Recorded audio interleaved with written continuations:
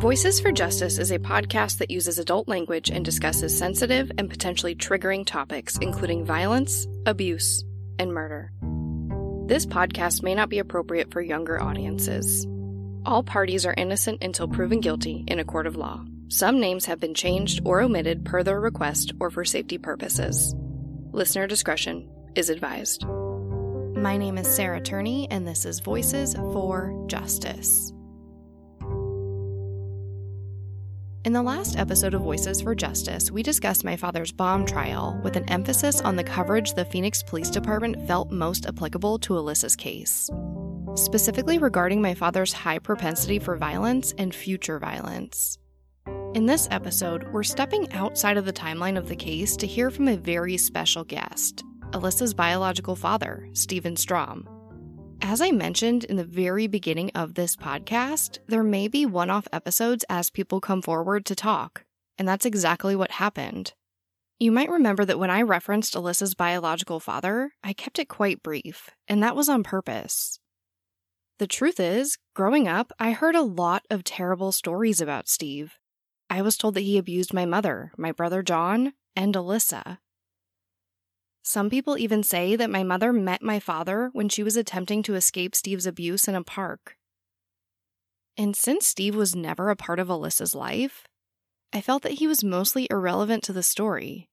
And instead of trying to decipher fact from fiction without any court paperwork or case file to back up my conclusions, it felt irresponsible to go into any of the stories.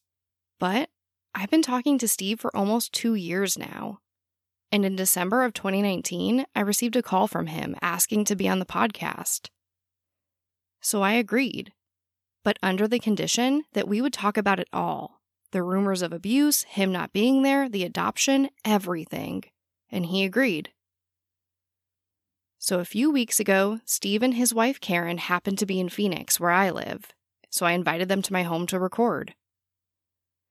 What you're about to hear is a casual conversation, so you will hear us laugh, getting emotional, papers rustling, and Steve moving the microphone a bit. You will also hear Karen speaking from across the room in some instances. We spoke for close to an hour and a half, and we discuss a lot, so fair warning that this episode will be another two-parter. But without further ado, here is my interview with Alyssa's biological father, Stephen Strom. So today on Voices for Justice, I actually have Stephen Strom, which is Alyssa's biological father. Hi, Steve. Thanks for coming on. Hi, Sarah. Thanks for having me on. Of course. So I wanted to start with the story of I guess, how you met my mom. You know, how did all this transpire? Yeah, I started thinking back about how I met her, and I realized that I was working in real estate in California, and she was a loan officer at a loan company, and I had a client who needed a loan, and so that's how I first met her.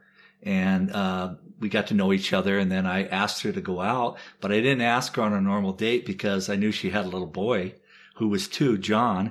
And so I said, Barbara, you want to take John and let's go to Disneyland. So we went to Disneyland on the first date, and I carried John around because sometimes he got tired and he was only 2, so I put him on my back and carried him all around. And that was our first date, and that's the first time we met, and that's how it went from there on. That's so cute. I had no idea. I knew that John went to Disneyland a lot. Like, he definitely threw it in my face a lot growing up, that he had been to Disneyland like 5,000 times by the time he was 10 or whatever. So that's really interesting. Yeah, John was just a good little boy. He didn't really, his father, he had a biological father, and his father was there, but he wasn't much in his life. Right. And so what he would do is sometimes he would get frustrated like little boys do when they don't have a father, and he would kind of take it out on his mom. But I kept him in check in that, and then pretty soon I became his dad, you know what I mean? He didn't know any different, and he thought I was his dad, and him and I spent all of our time together doing things together. He was the best little kid in the world. Best little kid. Yeah, he's so cute. Yes. Okay, so yeah, you meet my mom, and you meet John and everything, and it seems like you guys, hit it off right away. When did you move in, or what did that look like? We didn't. What really happened was that your mom was working for that loan company, and her boyfriend, which is John's father, John. Right. He had her Mustang taken away from her. that he gave her. So you had somebody go over and at one of the shopping centers and hook it up and take it away. So she didn't have that anymore. So I told her, and I had a Corvette at the time, and I told her that she could use my Corvette to go to work, because I was working up in Malibu on a home that I was building. And so the second thing happened is that she had nowhere for John to go. And I said, well, didn't you have Lucy there? And she said, and Lucy was an old friend. And she said, yeah, but I'd rather him stay with you if he can. So my father was helping me on the house to build. So along with my father and I, John was there all the time with us, playing and doing things and working on the house. And we cleaned up after the house, and we didn't leave it real ratty or nails or that kind of thing, because we didn't want to step on them. But so we had John there, and then Barbara, and she would stay at Lucy's house and then go to work and come on weekends and see us. And then eventually what she did was I had a large trailer up on the site. She eventually moved in the trailer with John and I and my father in the trailer. Oh, sure. And that's when it went. And then I remember her going and doing our laundry, my dad's laundry, my laundry, John's laundry, her own laundry on weekends. And eventually she just hated her job, and she hated going back down there. And I just said, quit. Just quit. You know what I mean? So she quit, and she would go and do laundry on the weekends. And my dad said, you better marry this girl. She's unbelievable. She does your laundry and everything else. So eventually, that was like maybe 6 months later or something, maybe more. Okay. The time I met her, I asked her to marry me. We went to Vegas, got married. We went to Utah and met my family, and my mother and my sisters and stuff. And that's when it started. Oh, wow. So what year did you get married? Do you remember? Sorry, I know it's been a very long time. I can't even tell you. Yeah. I was 29. Okay. So Alyssa's born in 84. Yeah. So it was about, so it had to have been at least 2 years. She was born in 84, so it had to be 82. Okay. Yeah. Yeah, I think I have some photos. Yeah, I have a photo right here in front of us that's dated for 82. So that makes sense. Yeah. Okay, so it's pretty quick. So you meet my mom, and like 6 months later, you guys are married. Yeah, we're married. Yeah. And we finished building the building, and then I said, hey, my sister wants me to come to Phoenix, and she wants to start a business, and she wants me to run the business for her. And so she started a sign business. My sister and brother-in-law, they started a sign business. And I asked Barbara, you want to go? You want to do that? Is that what you want to do? And she said, yeah. So on the way out, we bought a whole set of furniture for the bedroom. Yeah. Because we didn't have any bedroom furniture. We bought that, and my dad followed us, and we drove to Phoenix. And my dad went a little ahead of time, and him and my sister got us a place to rent. Oh, nice. First. And so then that's we moved there. We moved in, her and John and I, and that's how we started our life there. Oh, very cool. I actually never knew how my mom came to Phoenix. I had no idea. That's how she got there. Yeah, interesting. And she was, I didn't want to put her in that thing, because I know people that live in California like to stay in California. Yeah. And I was kind of too, but I just had it with it, and it was a new beginning type thing. And she was like, "Yeah, let's go." So we went. That's how we did that. Yeah, that's so exciting. Yeah, it was good, I think, for the both of them. And John just turned into a fabulous kid, and he was just very loving and loved that we loved each other, and he was a part of that. Yeah. You know what I mean? So that was pretty neat. Yeah. Well, at that point, did my mom have full custody over John, I'm assuming, if she's just able to leave the state with him? John never took his father's last name. Yeah. His name was John Farner, so she had custody from day one. She never put it in her real father's name. Yeah. So that she had custody, so she had no problem with that, of taking John. Sure. I did, and I'm going to tell you on a couple other things, and I'll say it right now, but I did try to promote Barbara to have John see his father, because I was in the belief that you don't ever take a child away from their parent, that you let them know their real parent and let them make their own decisions. So I tried to get him to go see his father, and Barbara to do that, but Barbara didn't want to see his father and didn't push that very much. But she had an aunt. He had an aunt that John would visit, Dorothy. Okay. And John would be able to see her from time to time.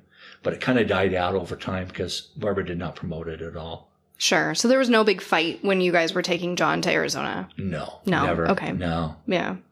No, not at all. In fact, she was like, she wanted to go and try to start a new life. Sure. And that's kind of how she got in the loan business when we got here. Yeah. That's because she was already in it. That makes sense. She knew what was going on.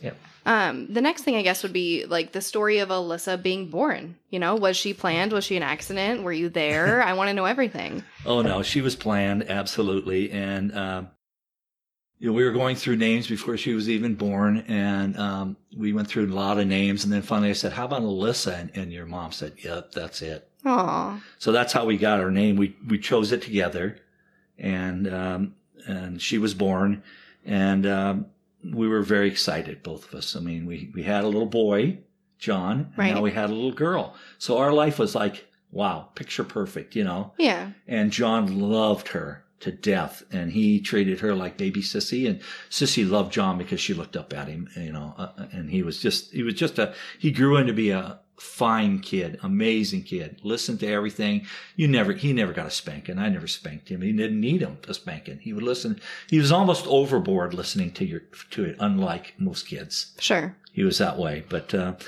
I thought she was the most beautiful thing ever when she was born. I mean, Barbara and I we were spitting by her. She was so gorgeous when she was born. And she was a pretty, pretty little girl. And she was easy to take care of too. I would say she had fire in her from the day that she was born. Yeah. Somewhat of fire in her. You know what I mean? I'd agree with that. Yeah. But she was really, really a special little girl, in our lives. And we just loved the heck out of her. And she was beautiful. Yeah. I do have to ask a question. Something I was told growing up about the spelling of Alyssa's name was that my dad told me that my mom didn't know how to spell Alyssa. So that's why Alyssa is spelled Alissa as opposed to the traditional spelling with a Y. Can you tell me anything about that? No, we decided, everyone had the Y. Yeah. So her and I decided that we wanted to put the I in instead. Yeah. That's all there was to it. Nothing more. That makes sense. And that's what it was right from the beginning. And so that's what we did. We put it on the birth certificate, and it was Alissa. And where did Marie come from, her middle name? I'm trying to think. Well, yeah. I know it's like 35 years ago or whatever now. I'm just trying to think, and it just sounded good, Alyssa Marie. Sure. I think that's what it was. It's a super popular middle name. And it just sounded good. The funny part about it is that the wife that I married after Barbara, her middle name is Marie, and our daughter's middle name is Marie. Oh, that's too funny. Yeah. That's too funny. So the thing is that Alyssa would have fit right in because she would have been a Marie all the way around. So, yeah. Oh, so goodness. That's where that came from. Yeah.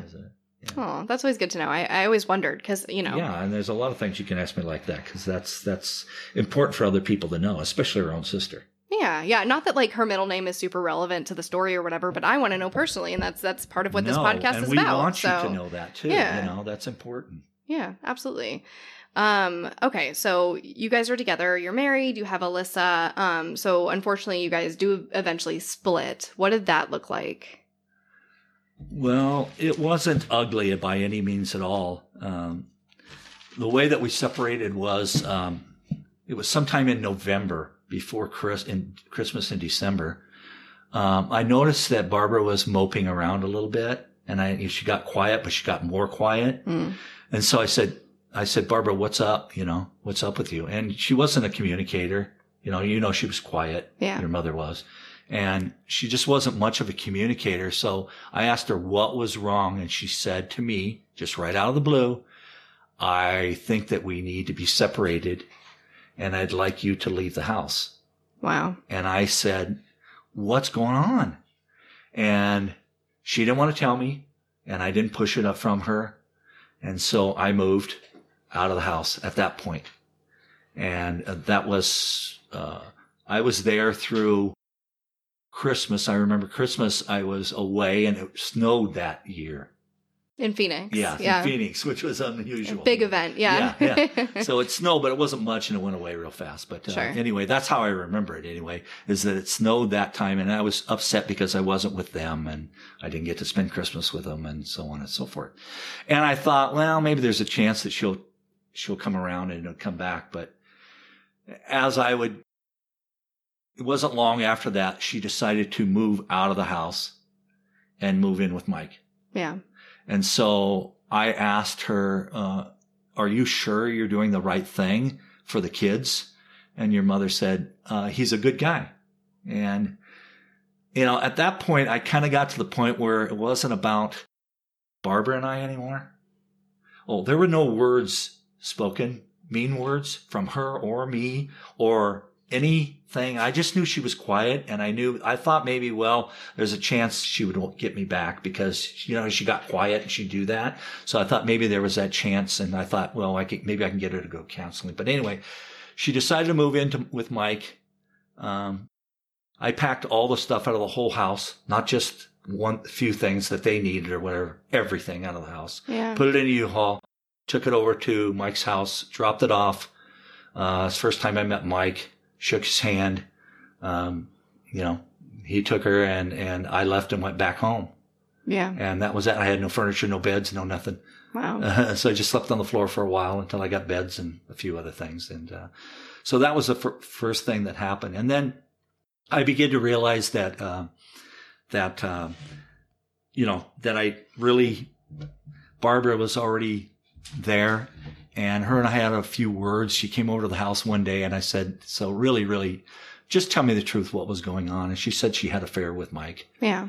And that she couldn't live. She kind of told me she couldn't live with living with me with knowing that she had an affair. Yeah. I don't know whether that was true or not, or if it's just something she threw in there, but it didn't matter. At that point, after that, I got to the point where it was not about Barbara and me anymore. It was about the pain of my daughter and seeing John.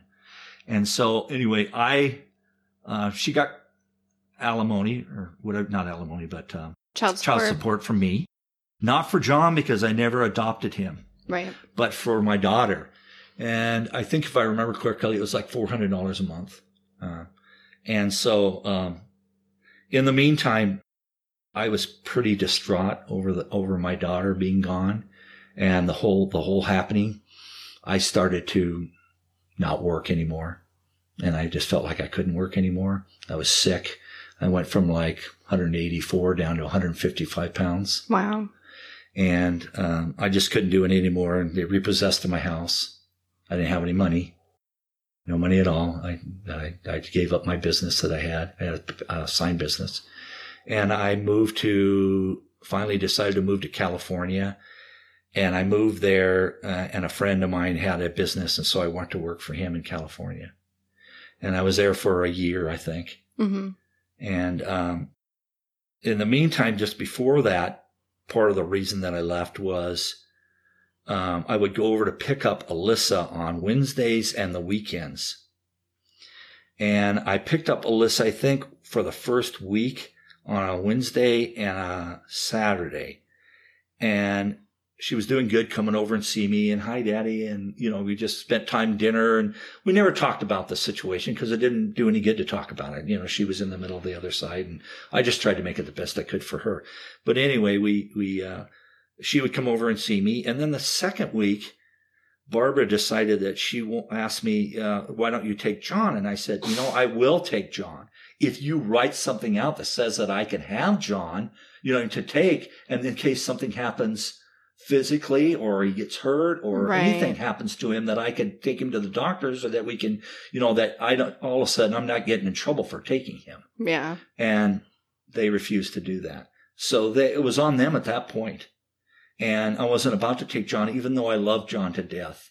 And so what I did was, I went to get my daughters. I think that it was the next week or the weekend after, my daughter. And, they said she wasn't here. And I said, but I'm supposed to pick her up now and I'm supposed to take her. And they said, she wasn't here. She's not here. And where would she be? How old was she? She was with Barbara somewhere. I don't know. Okay. So anyway, they said, well, we have she has custody, your mother did, and I had visitation rights. Mm-hmm. So I went to the judge and saw a judge and asked him about it. And the judge said, she has custody. You only have visitation. She has a right to do whatever she wants at any time. Yeah. She could do it. So I kind of trying to figure out what was going on. So I went back the next week to talk to them about Alyssa to see if I could get her that week. And they both approached me and said, we want to ask you a question. And I said, what? And they said, she's at our house now and she's wetting the bed every night. And I said to them, well, that's funny because she comes to my house. She never wets the bed. Yeah. Well, when I told them that, they yanked everything away from me at that point. They decided that I was not going to see my daughter anymore. And I knew that it was a lost cause. I couldn't do anything about it. The courts wouldn't do anything about it at that point. And I waited. There was a while that I waited before I left, but I decided to go live my own life and let them live their own life. And I left, and I was still paying child support. And that's how it went as far as a separation was concerned. Yeah.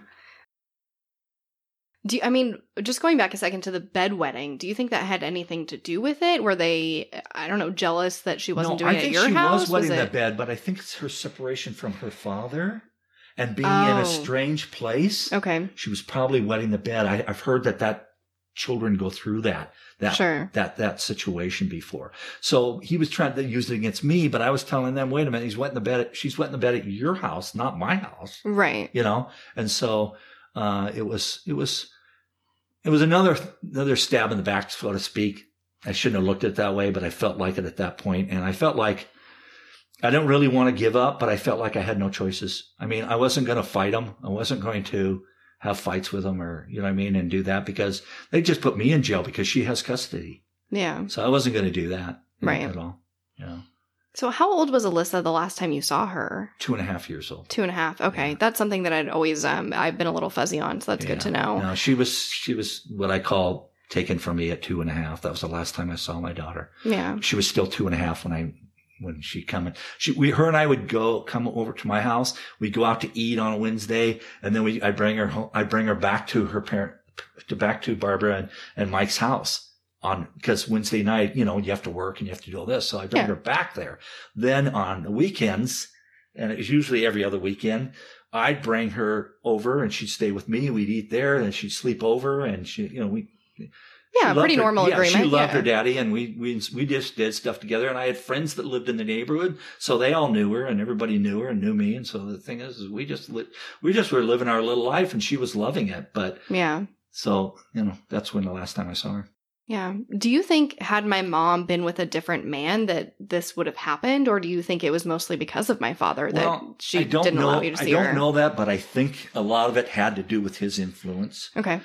But she didn't let John see his father either. So I don't know. I really don't know. And I don't know. Barbara didn't tell me all the particulars about John either, her John's father. Yeah, John's father, John. I know it gets confusing. There's so many similar names. Name. Yeah. And so I didn't know the truth. And, you can speculate about that stuff, but I don't know what they were thinking at all. Yeah. I had no idea. All I could tell you was I was hurt. And then when I didn't have Alyssa anymore, I decided to go on my way. Yeah. Yeah, fair enough. Yeah. This episode of Voices for Justice is brought to you by June's Journey. I'm pretty sure everyone here loves a good mystery, especially one with as many twists and turns as June's Journey. You get to step into the role of June Parker and search for hidden clues to uncover the mystery of her sister's murder. You engage your observation skills to quickly uncover key pieces of information that lead to chapters of mystery, danger, and romance. So what does that mean? Well, June's Journey is a hidden object mystery game. Essentially, you find hidden clues and uncover this mystery.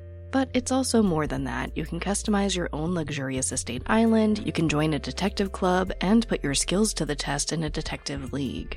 I like that you can play totally alone, or if you want to play with other people, you can do that too. I find myself playing June's Journey in little breaks during the day, or most frequently at night before I go to bed. Whether you're craving a good mystery or just looking for an escape, I really do recommend June's Journey. Discover your inner detective when you download June's Journey for free today on iOS and Android. This episode of Voices for Justice is brought to you by Quince. The weather is getting warmer, which means it's time to put away all the sweaters and pants and say hello to shorts and t-shirts. I absolutely was looking to update my wardrobe without spending a fortune, and I went right back to Quince for that. I personally don't love trendy clothes that I have to replace every few months. I am looking to build my solid core collection of essentials, and with the huge selection at Quince, I can do that. They have premium European linen dresses, blouses and shorts from $30, washable silk tops, they have jewelry, and so much more. One thing I really love about Quince too is that they only work with factories that use safe, ethical, and responsible manufacturing practices. And they only use premium fabrics and finishes, so you're not cutting any corners when it comes to quality. I've really been trying to play with pairing casual with more upscale pieces. So recently I just matched a silk skirt with this black tee that I just love and fits really, really well. I think it came together pretty cute. Get warm weather ready with Quince. Go to quince.com/justice for free shipping on your order and 365-day returns. That's QUINCE.com/justice to get free shipping and 365-day returns. Quince.com/justice. Before we move on to the court issues and things like that, I do want to talk about the incident of the car in the front yard, which is highly debated. Yep. Because it's something I've heard growing up, right? There's a picture of my mom that is in my photo album. I don't have it here, but where she's standing on the lawn. She has like a cigarette or whatever, and she's pointing her finger down where you supposedly tried to run my father over with a car. So I want to hear it from your point of view because like I said, I've heard it all growing up. This was the one and only incident that I had with Michael. Yeah. And this was a not getting to see my daughter incident. And I was parked in his driveway. I reversed it into his driveway and was parked in there. And I don't know if I was on the grass or not. I don't know. I don't remember what it was, but I wished I would have been turned around the other way. Sure. No. Not really. I'm like, I don't blame you at all. Whatever. No. What happened was I was sitting in the thing, and him and I were having words, and I said, "Where's Alyssa?" And he said, "Oh, she's with Barbara, and so why isn't she here?" And he made excuses up, and I said, "You know what? I want to confront you. You were cheating with my wife, and I want you to." He yelled at me. He said, "No, I wasn't. I never cheated on your wife. You were long separated from her." I said, "What?" Right. You know? And of course, I kept egging him on and saying things to him. I did. Which is fair. Yeah, I don't blame you. And I said things like that. And he kicked me through the window in the side of the face, and my ears started bleeding. And so I took off from there. Never backed up into him, and I took off. And I went to the police station, and I told the fire station, and I told them, and they said, "Well, you need to go to the hospital because it looks like you're bleeding out of your ear." And I said, "I don't think so. I think it's just a little cut inside my ear." Yeah. So anyway, I went home, not thinking anything about it. And then after that incident, that's when I finally decided to leave. That was it. Well, I didn't leave because of the incident. I wasn't even thinking of that. Sure. Because it was nothing that happened, right? So I left and went to California and got a job with a friend of mine. And then I was there for about a year, and then I realized that that's not where I wanted to be either. Yeah. So I moved to the Midwest, and I was working in Kansas and living in Missouri. And that's where it went from there. And that was the hardest thing I ever did in my life, was to leave Alyssa. Yeah. Because she was my first child and my first baby girl. And so it was hard. Yeah, I'm sure. Hard. I guess that brings us to our next issue of the adoption, because my father did legally adopt Alyssa and John. But I want to know what that looks like on your end. Well, first of all, I said it before about adoption. Somebody mentioned the point of Michael said, "Why didn't you adopt him?" You know what I mean? And I told you a little bit about that, on how I feel about adoption. I think there's a time to adopt a child, but I think if his father is alive and he's willing to see him, that you need to let them be together. That would not hurt my relationship with John. Right. You know what I mean? He'd still have a good relationship, but he needed to know his real father. But Barbara and Mike didn't want that. And so I was living in Missouri, and I got a call. I got a piece of mail at my work, because I worked in Kansas. And the mail said that I had to go see the judge about child support. Mm-hmm. Didn't know what was in there or what it was, but I went and I got an attorney, because I thought to myself, I didn't know what it was, but I want to be able to see my daughter. So if I get an attorney, maybe there might be that chance. So I got an attorney, and he took me we went to the to see the judge.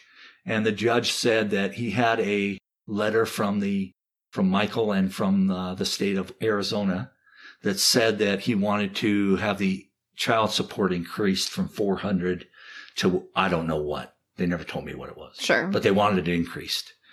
And so he said, well, and so I told the judge, I said, Judge, you realize that I've never saw my daughter and they won't let me see my daughter and they stopped me from seeing my daughter? And I told him the whole thing.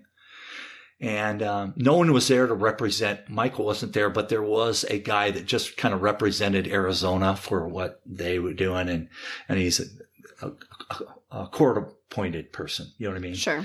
So he was representing them. And so anyway, what happens is the judge listened to the whole thing, and he listened to my attorney, and he listened to the whole deal. And then he said, he asked my attorney how much I made and how much money I made and what the whole deal was.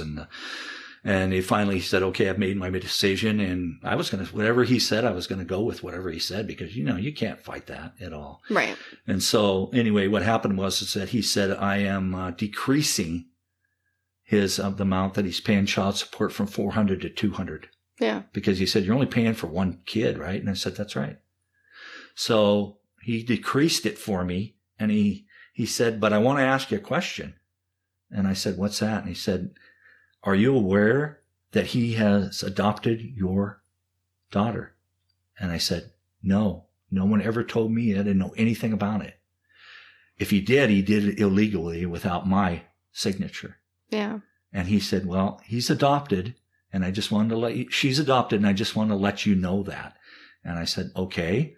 So I went home and were you involved at that point or was that after that?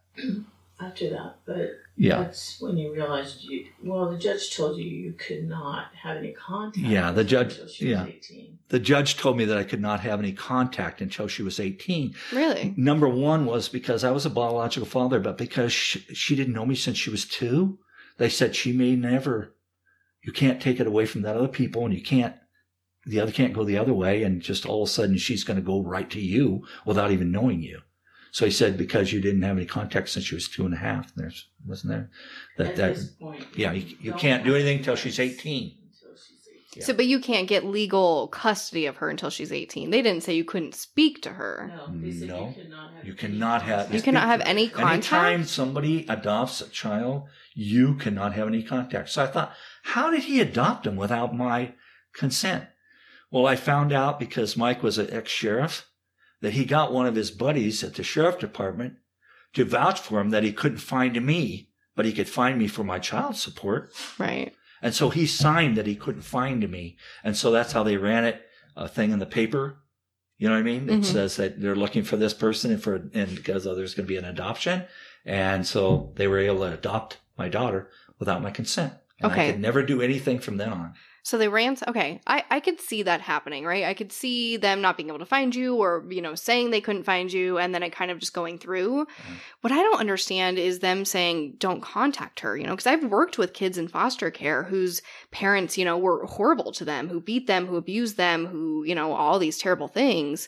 And they still had contact with the kids. No, but they weren't adopted. But they were. They would be fully adopted by their new families and still contact their original parents. Wow. Like, I know that. Those were the rules. I don't know what the particulars are, but I was told that I could not have any contact with her because she was adopted until she reaches the 8th or 18th birthday, and then I could contact her. And if she wanted to talk to me, that's fine. Yeah. But until then, I had no way of contact. But then I met Karen, and Karen and I decided that we would go. And Karen's your new wife, or yes, your current wife. Yes, my current wife. We decided that we would go talk to an attorney about it. Yeah. And we went and talked to the attorney about it, and the attorney said that it would probably cost more than $50,000, and that still the judge might decide that she could never go with you because you have not known her since she was 2.5. Right. So it went back to the same thing that was before. You know what I mean? I felt like I had no recourse. I felt like, just like when I left them to go to California, I had nothing to say. Nobody would listen. Nobody cared. And I just went on with my life. Yeah. Sure. It wasn't easy. And I'm not saying that I was perfect in that situation. I probably wasn't, and I should have fought for her, but I didn't at the time. Right. I mean, we all have regrets. Yeah. And that, and that's not what this is about. And it's something I specifically pointed out online because I asked people, I was like, what do you want me to ask Steve? And a lot of it circled around regrets. And I'm like, I'm not going to do that because obviously you are regretful. Yeah. Anyone with a heart and a brain is going to be regretful in this situation. So I think everyone's well aware of that. And even more regretful once I found out that she was gone and dead. Right. And so that made it even worse. So, but I've had to deal with that. And I have that burden to carry the rest of my life because of it. But I can live with that. I can. Because all I do is think about how much I loved her and how much time we would have spent together. Right. So absolutely. And what can I say after that? Yeah. Well, I mean, so the plan was to reconnect with Alyssa when she turned 18. Mm-hmm. So what did that look like for you in terms of finding out that she was missing and that you wouldn't be able to reconnect? As far as me, myself? Yeah. Or the overall outlook? Well, how did that happen? Like, when did you try to reach out? When did you find out? Well, I think, and I don't know the year exactly, but I think it was like 2008. Yeah, 2000. No, we actually found out she was missing right after she was missing. Oh, yeah. So 2001, she went missing. 2001, Karen did a lot of research to check up on Alyssa all the time. And she would look in stuff to see if she moved or where she went so that when we got ready to contact her when she was 18, we could do that. And Karen just went online to look, and she saw her missing Alyssa poster. Yeah. That's how it started. And she came to me and said, you know what? Alyssa's missing. Right? Right. And this was like after 2001. And we were like, whoa, what's going on? You know what I mean? Yeah. And so. I don't mean to butt in, go ahead. And I don't want to sound like I was a stalker or anything. No. I wanted to make sure that we knew where she was. We didn't know if Mike and Barbara were going to move the family to California or stay in Arizona. We just wanted to have a general idea where she might be. Yeah. So that when she did turn 18, we could reach out to her. So I just kind of randomly, every once in a while, her birthday would trigger it or something, and I would say, oh, yeah, I got to check and see if they've moved, or something. Yeah. And so just try and keep track over the years that way. And then she turned 17, and I was like, wow, we only have one more year. Yeah. And I pulled up her name, just by her name, and there was her poster. Yeah. And I was shocked. Oh, I'm sure. And, burst into tears and showed Steve, and I was like, wow, unbelievable. Yeah. So you were checking, and and granted, we moved a lot, so I don't blame you. We moved like 12 times before I was 12 or something. Yeah, and also my daughters knew that they had an older sister. Yeah. And so they were looking forward to that when it came because we talked about Alyssa, and they knew her name. And because her name was Alyssa Marie, and my daughter's name Christina Marie, and Karen's is Karen Marie. So, there was a connection there. Yeah. And so the girls were excited to get to do that and see her. So that's part of the reason we did it too, is it was just family stuff. You know what I mean? Family thought process. Of course. Yeah. So, you find out that she's missing. You see this poster. What is your first thought? My first thought was Barbara and I, Freudian slip. Karen and I thought he did something. But my father, yes, Mike Turney, yeah. Mike Turney did something, but we didn't know, and we didn't know enough on what was going on. So it was hard to just go nuts and try to find blame or try to find this or that. So we didn't know what's going on. So then we let it go to see what was happening with it, and if they found her, if they were going to find her or what. And in 2008, the police contacted me by phone and asked me if I was Alyssa's biological father. Yeah. And it was like amazing that somebody contacted me, because I'd never had anybody contact me ever before, and except for on the child support. And he told me that the police detective told me that Alyssa's been missing, and she was missing since 2001. And that, did I have any idea where she is or anything like that? And I said, no, I don't. And And they asked her, when's the last time you saw her? And I said that she was 2.5 years old. Yeah. And basically it came down to that we told him that we planned on seeing her when she was 18. That was our whole thing. He said, well, she's been missing, and we'd like you to come to Phoenix and give DNA and tell us anything that you can tell us. So we made the trip. I made the trip. Yeah, we did. From Portland, Oregon, where we lived, down to Phoenix, and talked to the detectives and told him what our side of what was going on. And he asked us what we thought if Mike had done it. And I think we have our suspicions that he did do something. Right. Because we knew he's volatile. We knew he was a problem. He calls me volatile, but he's like 10 times worse than I am. Yeah. Yeah. And I could be volatile in my younger years a little bit. And I admit that, but I was never volatile where I'd hurt anybody or kill anybody or do anything like that. Right. Right. And I don't think anybody would blame you even if you had run him over with the car or had you punched him in the face. I don't think anybody would really blame you for that. Yeah. So I don't think that that's, anything to worry about. I think, the bigger question here is just kind of how it all transpired. I think that's what people really want to know is what happened and where you're at with it today. So you talked to detectives in 2008. Was that Detective Summershoe and Anderson at that point? It was Anderson, both of them, right? Yeah, it was both Anderson and Summershoe. They were great guys. I mean, they had me in. They asked me the pertinent questions. Had you ever seen her? Did you do, you know what I mean? Right. What they're supposed to ask. They should ask.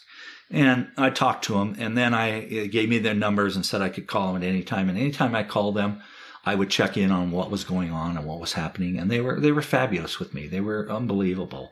And they were trying the best they could do. And I told them that, and I said, hey, just do me a favor because I'd like to not die and see and know before I die what happened to Alyssa and get justice for her. And they said, we will work on this until we can't work on it anymore. Yeah. And so that's really what happened. Getting back to a point about the thing with me running over Mike. Sure. Or him saying that I ran over him. Yeah. Was when we moved back. I moved from Missouri back to Phoenix to start dating Karen because I came here on a Christmas thing and we met each other there. I'd seen her before, but I didn't know her. Yeah. But we met and I came back and I moved back here. We bought a house together and it was about how many months you think? 6 months? 6 months. Got a knock on the door and I was shaving. I just got off work and it was like after 3 o'clock and I was shaving and the detectives were there. Not those two detectives, some other detectives, and they handcuffed me and took me to the police station. And what year about was this? Maybe in the 90s? Yeah, early 90s, 92, 93. Was it? Yeah. Okay, so early 90s. Yeah. So they took me to the police station, and I said, well, what are you guys arresting me on? And they said, we don't know. It's just a warrant. We have no idea what's on the warrant or anything like that. I said, oh, it's weird. Not even knowing who did it against me or anything. I had no idea Mike did it or anything. So anyway, they took me to the police station, and I sat in the police station for a while. And then they eventually found out. They didn't even tell me then in the police station. They finally, over a certain period, let me go. And then I had to report to court. Okay. Over it. And I got an attorney because I didn't know what it was. And then when we got there was Mike Turney. Yeah. At the thing. So we kind of figured out, what it was, but they had given my attorney did not have any paperwork until he got to the police station. Wow. He read through all of it. And his words were, not my words, his words were, this guy's a lying piece of SH. Sure. And he read through it and he could just tell. Yeah. And so we had to go before the judge. But the thing is that he was accusing me. And they had cameras there. Accusing you of what kind of stuff? He was accusing me of trying to run over him with my car. Sure. So like attempted assault or something. Yeah. Yeah, attempted assault. It was, assault. And so because there was cameras in the courtroom, they were for some reason filming this. I don't know who was doing it, some radio station or something. Okay. Mike had to give up and give his case, but I never had to give a case because he was going after me. So I didn't have to do anything. I was able to sit in the back of the room. Oh, interesting. And so he sat up there, and his attorney, which he didn't even have an attorney, did he? No, he represented himself. Sounds about right, yeah. So they were able to, so my attorney was able to ask him questions, and he asked him, had you ever been in a accident? Injury regarding an injury regarding your leg and all? Well, in the report, it told that he was in an injury that where he got hurt at work. Yeah. His leg had been hurt for a long time. And so he was using that to say that I hurt him, but they held all the documentation. They gave it to the judge. The judge looked at it, and my attorney went on and on. He said, "Have you ever accused people of this before?" "Yes, many times. I've accused people of different things." You know what I mean? And then it went on to, "Have you ever been in a psych ward?" "Yes, I have been in a psych ward." And it went on and on and on. And finally, the judge says, "I've heard enough." And my attorney said, "Well, wait a minute. We have a lot more stuff here that we need." I said, "I've heard enough." So my attorney just sat down thinking, well, they're going to send it to the higher court because they almost always do 99% of the time. And the judge dropped the case. And he said, "I don't find that you ran over him. He hurt himself earlier." Yeah. So that's what happened on that whole situation.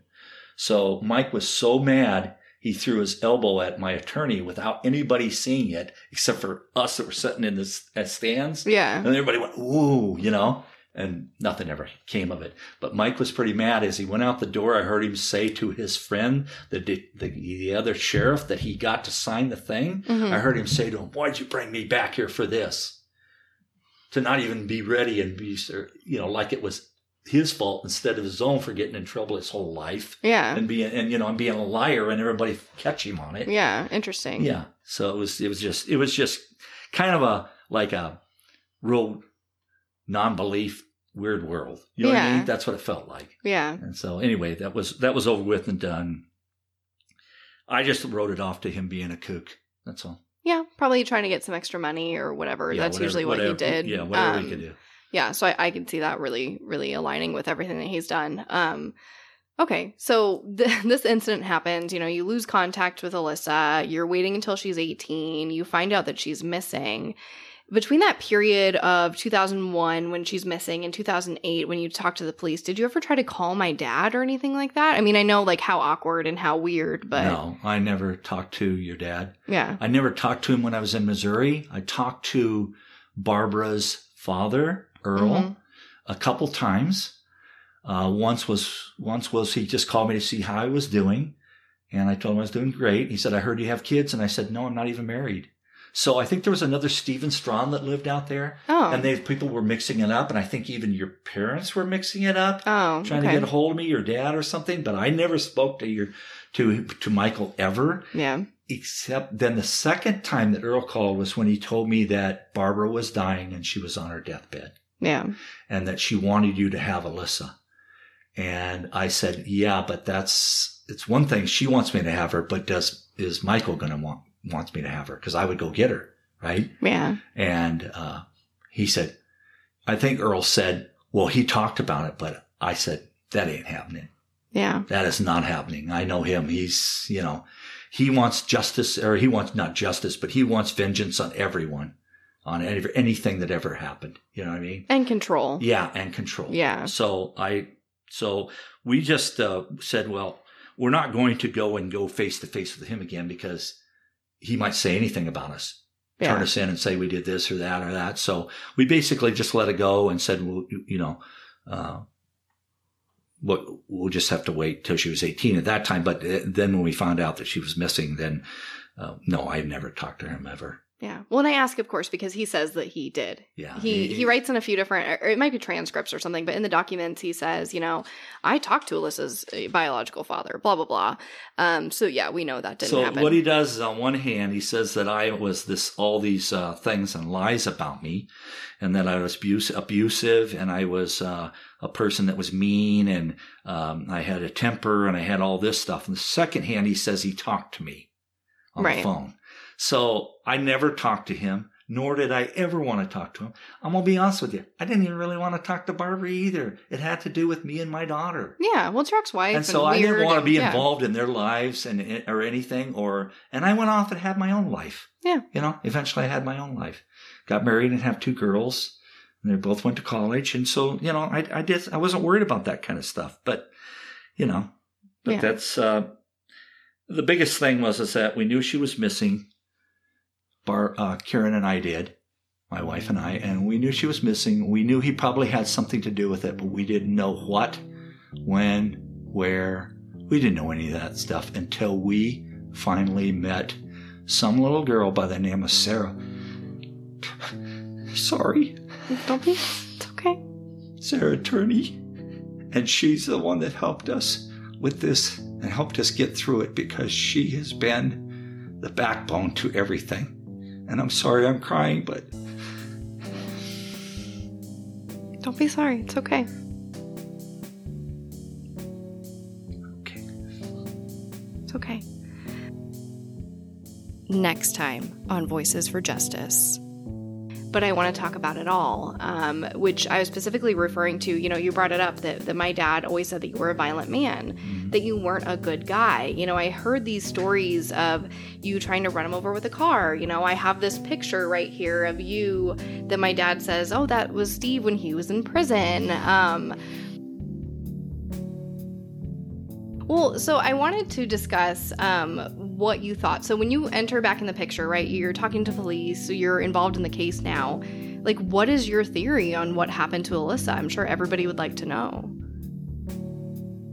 Exactly. So that leads me into the next discussion of the police. Voices for Justice is hosted, produced, and edited by me, Sarah Turney. If you want to learn more about Alyssa's story and how you can help with the case, visit justicefораlyssa.com. And if you love the show, it would really help if you gave me a rating and review in your podcast player. Thank you so much, and I'll talk to you next time.